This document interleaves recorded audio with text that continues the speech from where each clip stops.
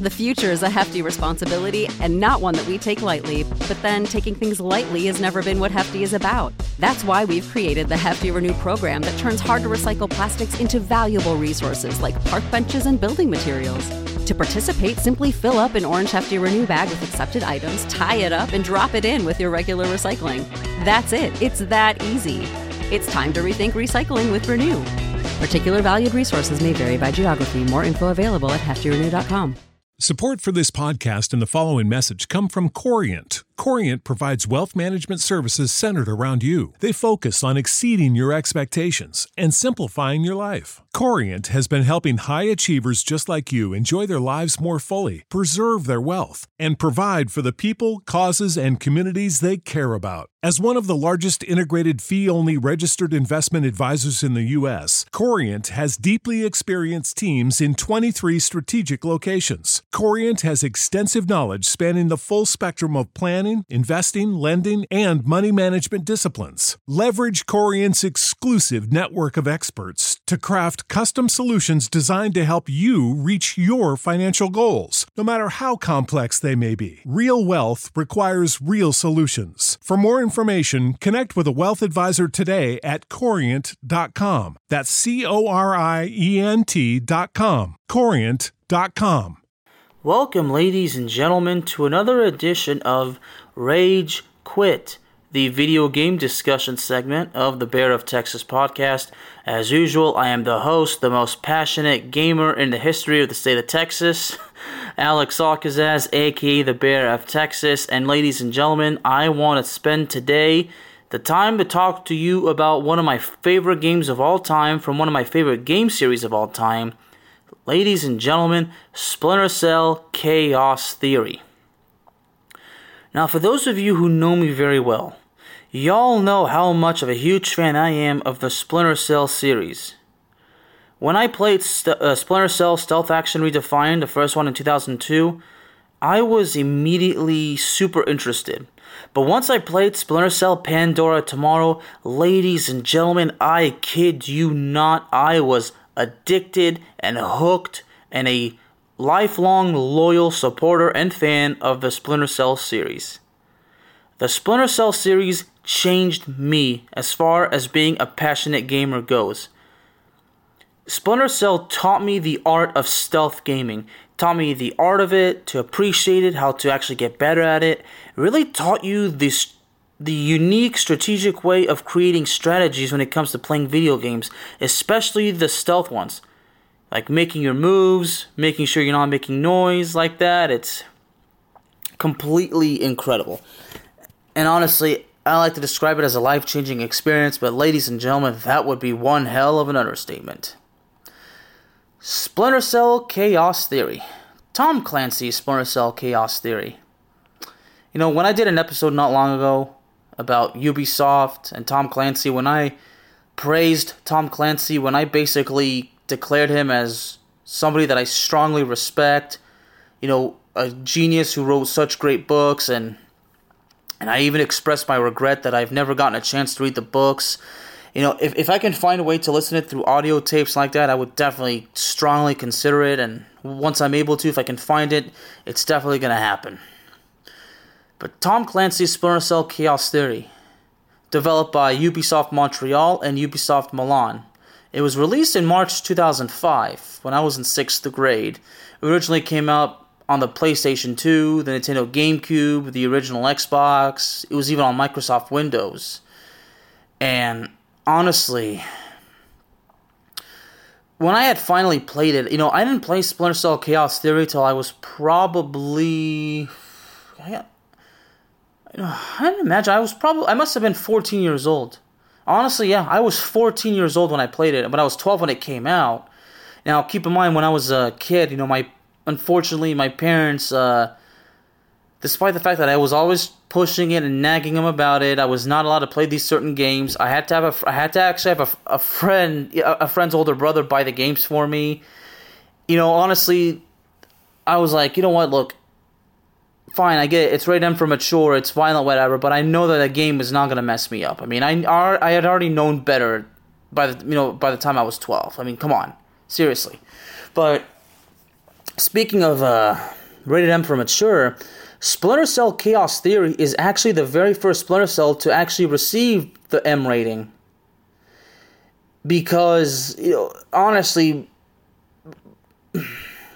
this is really the true mind-boggling part. Like, this is when the nostalgia, the adrenaline, the memories, everything positive that's impacted me from this game, it's all kicking in. I'm just having such a very difficult time thinking and speaking. It's incredible. I mean, I do my breathing exercises, my usual warm-ups before doing these episodes, my breathing, my talking exercises, but when I'm finally on the air, and that excitement just kicks in like a wave crashing down on me, ladies and gentlemen, it's beyond overwhelming, and it's out of my control, out of my hands, big time.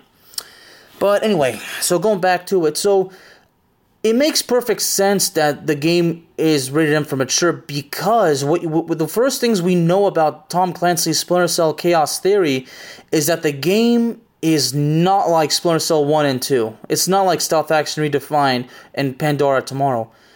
It's got more combat, it's got that killing option after interrogations, it's even got, you can like literally break an enemy's neck, you can stab them, you can throw them off a ledge. You can like literally, you could do a lot of things, and you could do a lot of fatal acts, if you will. But the way it's been described, in these descriptions, in these reviews online, I guess the first thing is you notice that the tone of the game is much darker. Like, it really took Splinter Cell to a whole new level. But it makes sense, especially for those of you who are Splinter Cell enthusiasts like me, when we know about the game's main protagonist, Mr. Sam Fisher.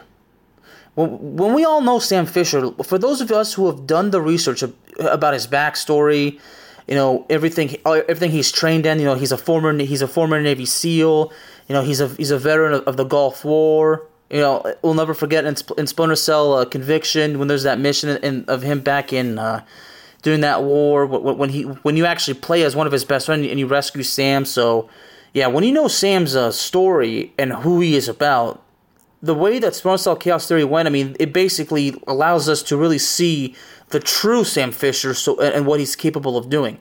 But as we know, Sam Fisher, he's an NSA agent, a former Navy SEAL who works within a division in the NSA, and that division is known as Third Echelon, which is run by Colonel Irving Lambert, and as we know, we all know who Lambert is. And honestly, Michael Ironside reprising the role of Sam Fisher, I mean, the fact that he came back, as Sam Fisher, I mean, had I been in my 20s by then, in 2005, I would have said, well, we already know that the game's going to be a success. If Michael Ironside has reprised the role of Sam Fisher, then we all know the game's going to be a success. So, and, well, honestly, of course, the original voice for Irving Lambert actually came back too, because in Pandora Tomorrow, Lambert was actually voiced by Dennis Haysbert, and we all know about Dennis Haysbert. Yeah, we've of course the Are You in Good Hands? That commercial, the Allstate commercials. But I've seen many other films. With Dennis Haysbert. He's a great actor, very underrated, honestly. But it was good to see the original Irving Lambert voice back. But still, at the same time, Dennis Haysbert, his role as Lambert, honestly, if I get a chance to meet Dennis Haysbert, out of everything I want to thank him for, I want to thank him for the great job he did voicing Lambert, because I would tell him, I'm a Splinter Cell enthusiast, and when you were voicing Sam Fisher, when you were voicing Lambert, at first when I was a kid first playing Pandora Tomorrow, I didn't really recognize his voice, but when I was going back and watching walkthroughs, of course for my friend Center Strain 01's walkthrough, who, by the way, for those of you listening, if you don't know who Center Strain 01 is, I strongly, strongly, strongly recommend you subscribe to his channel. He is the greatest stealth gamer in history. He might not say that, okay, but I do. It's probably merely my opinion, but honestly, folks, I am not shitting you. Center Strain 01, God bless that dude. a unique gamer, very passionate, good at what he does. He loves what he does. He takes it seriously. You subscribe to him. You join his inner circle on Discord. I mean, that's just like what they call it. I call it an inner circle. He really interacts with his followers. You could literally ask him for some advice, and he'll give you anything. He'll advise you on anything he can to the best of his ability.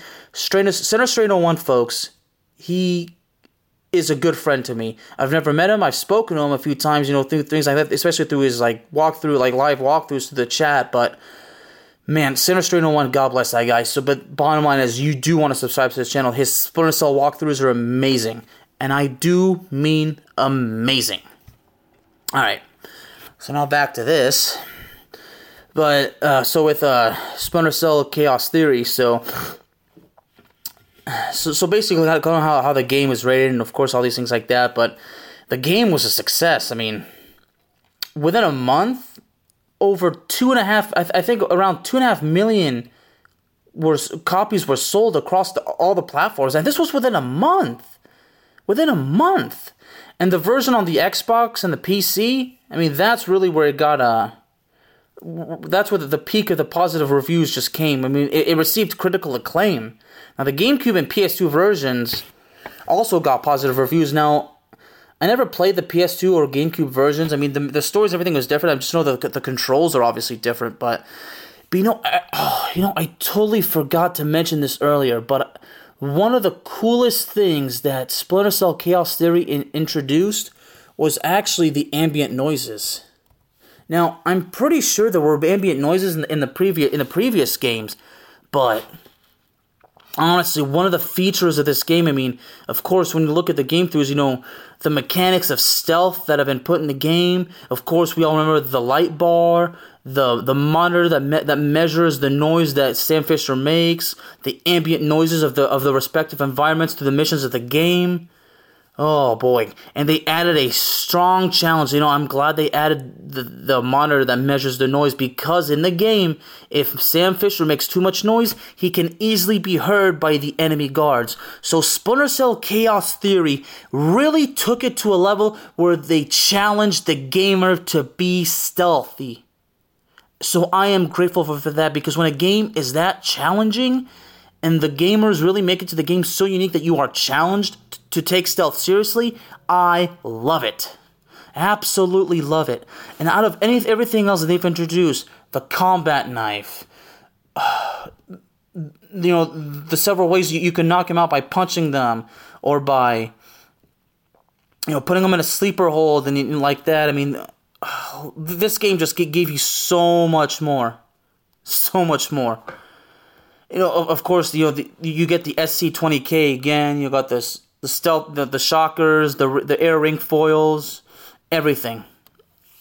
So basically, you get some things back, but you get a whole lot more than you could have ever bargained for. Oh boy! Now really, that nostalgia is just so coming back big time. But, honestly, the way you can actually interrogate, there's more interrogations in this game than the previous. You interrogate almost every enemy. The dialogues are pretty interesting. And honestly, there's one actually, in the first mission, there's one guy that you actually interrogate, and he tells you, "I am loyal. You'll get no information from me." And then Sam Fisher responds, "Really? Looks like you forgot to shave this morning. Let me help you out a little bit." So again, this brings up the fact that every time you sneak behind an enemy, you take him, then you try and interrogate him, Sam always holds that combat knife to their throat. So the fact that he tells that guy, looks like you forgot to shave this morning. Let me help you out a bit. So I mean, considering that Sam is military, of course, they learn how to shave. I guess they shave, with those knives. So, but at the same time, it's a way to scare an enemy into literally like that. So, but another thing that was actually introduced, like the ability to shoot while hanging upside down, that was actually introduced in Pandora Tomorrow, but they added an expansion to it. So now you can actually choke or break the neck of enemies that's actually right under you. So, and there's also these things where, like I mentioned, you can throw bodies off of the cliffs, over the railings. Or, you can even, like, throw them off the ledge. You can even pull people over the railings and things like that. I mean, again, you can kill enemies in so many different ways, so... And honestly, it's much easier to kill the enemies with a gun, because I remember in Splinter Cell 1 and 2, killing those enemies by shooting at them was so tough. It would take numerous shots. So, in this game, Splinter Cell Chaos Theory, one shot to the head, you could just kill, they die immediately, because in Pandora Tomorrow, and in the first one, you would be lucky to kill them with one shot to the head. Usually for me, it took 3, at least 3. So, man. Oh, man, oh, man, oh, man, oh, man. Out of all the things, and I'm glad I'm talking about all the features, because, I really want to go into full detail why I love the game, but one of the things I had noticed is that even after 3 alarms, the mission was never canceled. So that's actually one thing that I thought, So as much challenge as they added to the game, they did add a little bit of less pressure. Isn't that something? Isn't that something? Oh boy. But now I just after this, now all I want to do is go back and watch Sinister Strain 01's Splinter Cell Chaos Theory walkthrough. And again, folks, I strongly recommend you do it. Oh boy, taking a look at some of these other facts as well. From all these features, I can't even remember. It's hard to remember everything. So I'm looking at all these notes I have right here, man. Oh boy. I'm so freaking such in a mood of nostalgia right now. Of course, all the grenades you have in this game. There's the fragmentation grenade, the smoke grenade, the CS gas, the flashbang as well, man. So anyway, now we gotta kind of go through the walkthrough. One of the other most important things I love so much about this game is that the plot of the game was awesome. Y'all know me, not only speaking from a journalism perspective, when a video game, especially like a game like Splinter Cell, when the story, the plot, however you want to phrase it, is amazing and you like it so much, you really take it to the point where if the story is great, the game is going to be good too. And basically, off the top of my head, if I remember correctly, the way I think the story goes, like the setting of the game is in 2007, and basically there are high hostility tensions between North and South Korea, China, and Japan. And I think it involves something about Japan creating some sort of self-defense division, and apparently it's considered to be a violation of the Article 9 of the post-World War II Constitution. So apparently, like, Japan supposedly did something that, I guess, in the game, whatever it is, like I just said. So I think because of this, China and North Korea supposedly, like, do something, and then they do something to block the Japanese shipping. And remember in the game, because Japan is an ally of the United States. The United States, tries to get involved, in whatever, and they send a ship to the Yellow Sea because China and North Korea have created a blockade, to stop Japanese shipping. And the U.S. sends a ship to the Yellow Sea where the blockade is, and hoping that China and North Korea will stop it. So that's basically how we're kind of introduced into the game. And the first mission, Sam Fisher is dispatched to a lighthouse location near Peru. Okay, and the mission, the point of that mission is you're supposed to locate an American computer engineer by the name of Bruce Morgenholt that was actually captured by some sort of Peruvian terrorist group that's led by a guy by the name of Hugo Lacerda. So, and unfortunately, in the mission, it doesn't take too long for you to find Bruce Morgenholt. Of course, once you get to him, you see him get tortured, and then you find him dead. I always thought that was actually pretty. I used to think that I didn't save him in time. So I remember, I'll never forget, like, a few times I would save, then try to do it again and again and again, thinking that there was actually a possible way to save Bruce Morgenholt, but apparently there's actually no way to save him. And I'm pretty sure I spoke about this in previous episodes, especially my Tom Clancy episode, and then I realized, because I'm pretty sure I said this, well, the fact that he died, I mean, the whole thing tells a story about Bruce Morgenhold's involvement in the whole plot. So now I'm not gonna go through the entire game detail by detail because I haven't played the game in so long.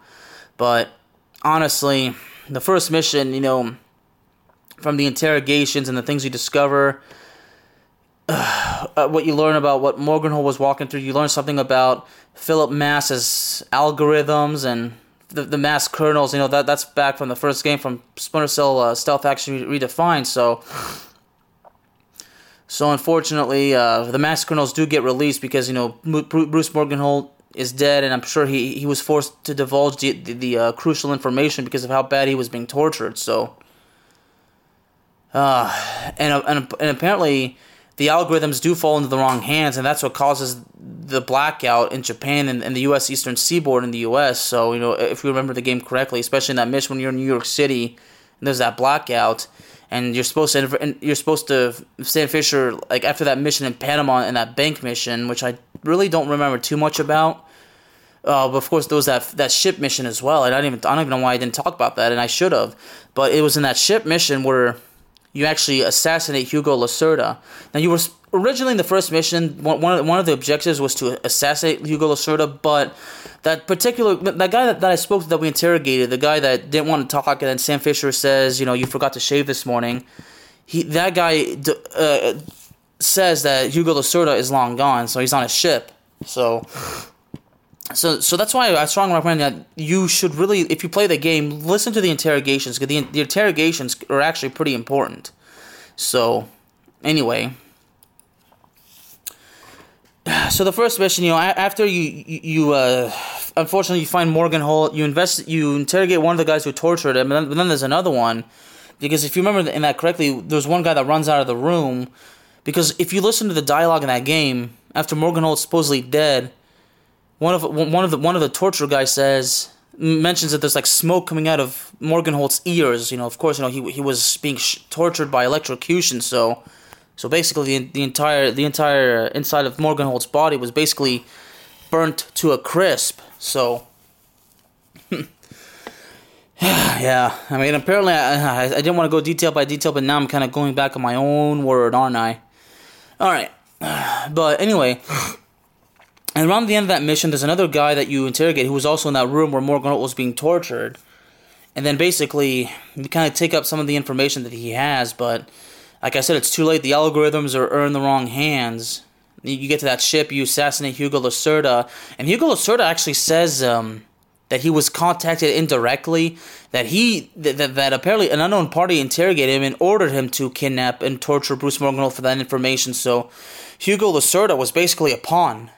Yeah, he was basically working for somebody else. Whatever he did, the kidnapping of Bruce Morgenhold, whatever, those were under the orders of somebody else. So, yeah. So apparently I do remember more about the game than I originally thought, but after that mission on the ship, you get off, then you go to that bank in Panama, and then you basically stage an inside job robbery, and I don't remember too much about the point of that mission, but then when, of course, there's that blackout in New York and in Japan. And, of course, one of the game's antagonists, a guy named Admiral Otomo, of the supposed Defense Force division that Japan has established that those two other countries are unhappy about, he insists that China and North Korea would be responsible in that particular game. So, yeah. So after Panama, Fisher goes to New York City, and then you're supposed to go after a guy by the name of Abraham Zerkazy, who apparently is a man that worked with Bruce Morgenhold. So, and basically, there's a corporation known as Displace International, which is a U.S.-based military corporation, things like that. And then Sam Fisher eventually learns that particular corporation is owned by one of his best friends, his old best friends, Mr. Douglas Shetland. And apparently Douglas Shetland is working with Zerkazy, so basically like that. So in New York, when Fisher breaks into the Displace offices, he learns about another guy, I forgot the name, and learns that Zerkazy is actually in Japan, I believe, in a place called Hokkaido, which is actually, the largest island of Japan. It's actually north of that regular island, so Anyway, so you go there, and then eventually he goes to that supposed base where Zarkazi is, and apparently Douglas Shetland, Sam actually witnesses Douglas Shetland murders Zarkazi, so then you find out that Douglas Shetland is also heavily involved in this whole particular story. But then after that, that ship that the U.S. sent to the Yellow Sea is actually sunk by a missile. So that's basically where World War III in the video game is basically is about to happen. I don't want to say the name of the countries because I don't want people to get a wrong idea, but basically, in that point, in that game, North Korea claims that the missile, because the missile was actually supposedly North Korean, but in the game, of course, North Korea claims that the missile was launched unintentionally, and then I remember Sam Fisher is sent to a missile battery to actually find out what caused the missile launch, and he discovers that North Korea was actually telling the truth, and then of course in that game it's seen that North Korea has launched a full-scale invasion of South Korea, and then Sam Fisher heads to Seoul, and basically and he learns the most unfortunate truth that Displaced International is basically responsible for this whole thing. They're responsible for this whole thing. So, and basically you learn about how about the mass kernel's algorithms. Those codes were used to hijack missile systems to sink the ship. So Displaced did that. So yeah, Displaced was using people right from the start to get what they want, because they wanted to draw the U.S. into a war, and because apparently Shetland could actually make money off of it. So yeah, I mean it's amazing how one person can stoop so far just to start a full scale third war just to make some profits. So eventually, Fisher does go to a bathhouse in Tokyo, because there's a meeting between Shetland and unknown accomplices, as we know. And of course, these are from notes. And those supposed accomplices turn out to be that supposed SDF force that Japan created. But apparently at that meeting, the SDF turn on Shetland, and then a fight breaks out. And then, of course, I remember Fisher pursues Shetland, and then there's a standoff where they're both pointing a gun to each other.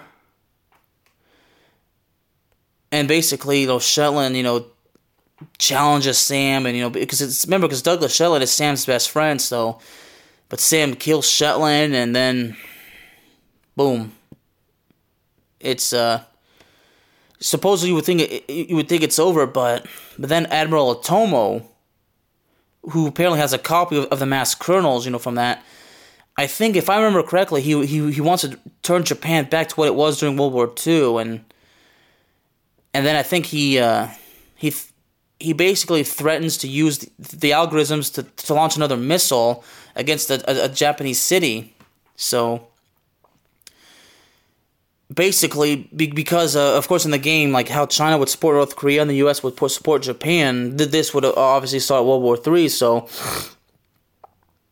honestly, so that's where we get to the last mission, where you have to actually stop Otomo, and then once you get to him, I remember Otomo attempts to commit seppuku, which, as we know, is that ritual sacrifice thing when you take that sword and you plunge that sword into your stomach, but Sam Fisher manages to stop it, and then Otomo was arrested in Sam's trial, and then and that was it. So so the story is extremely overwhelming, I'll be honest with you. But, me going through all these notes and like that, and of course, watching, the game, because doing this episode, I did actually have to go back and watch a bit of Sinner Strain 01's walkthrough to kind of get this information again. It might seem like I got this off of Wikipedia, but I promise you I didn't. I mean, I have looked through the Wikipedia thing before, but of course, I never really trusted Wikipedia, so. But, anyway.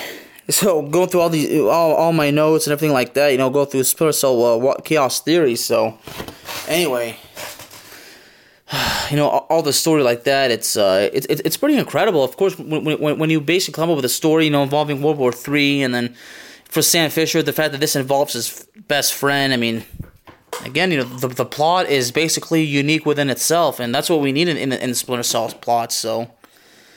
But man, Splinter Cell Chaos Theory, the gameplay is brilliant, the soundtrack is brilliant, the mechanics, the story, I mean, honestly, the only complaint I would have is, and this is the same complaint that I have for other many games, but I just wish the game probably would have been longer. I mean, the game is pretty long in itself. The missions are not short and they're challenging, so basically my only complaint is I just wish the game had been a little bit longer, but that's just me speaking from a selfish point of view, so.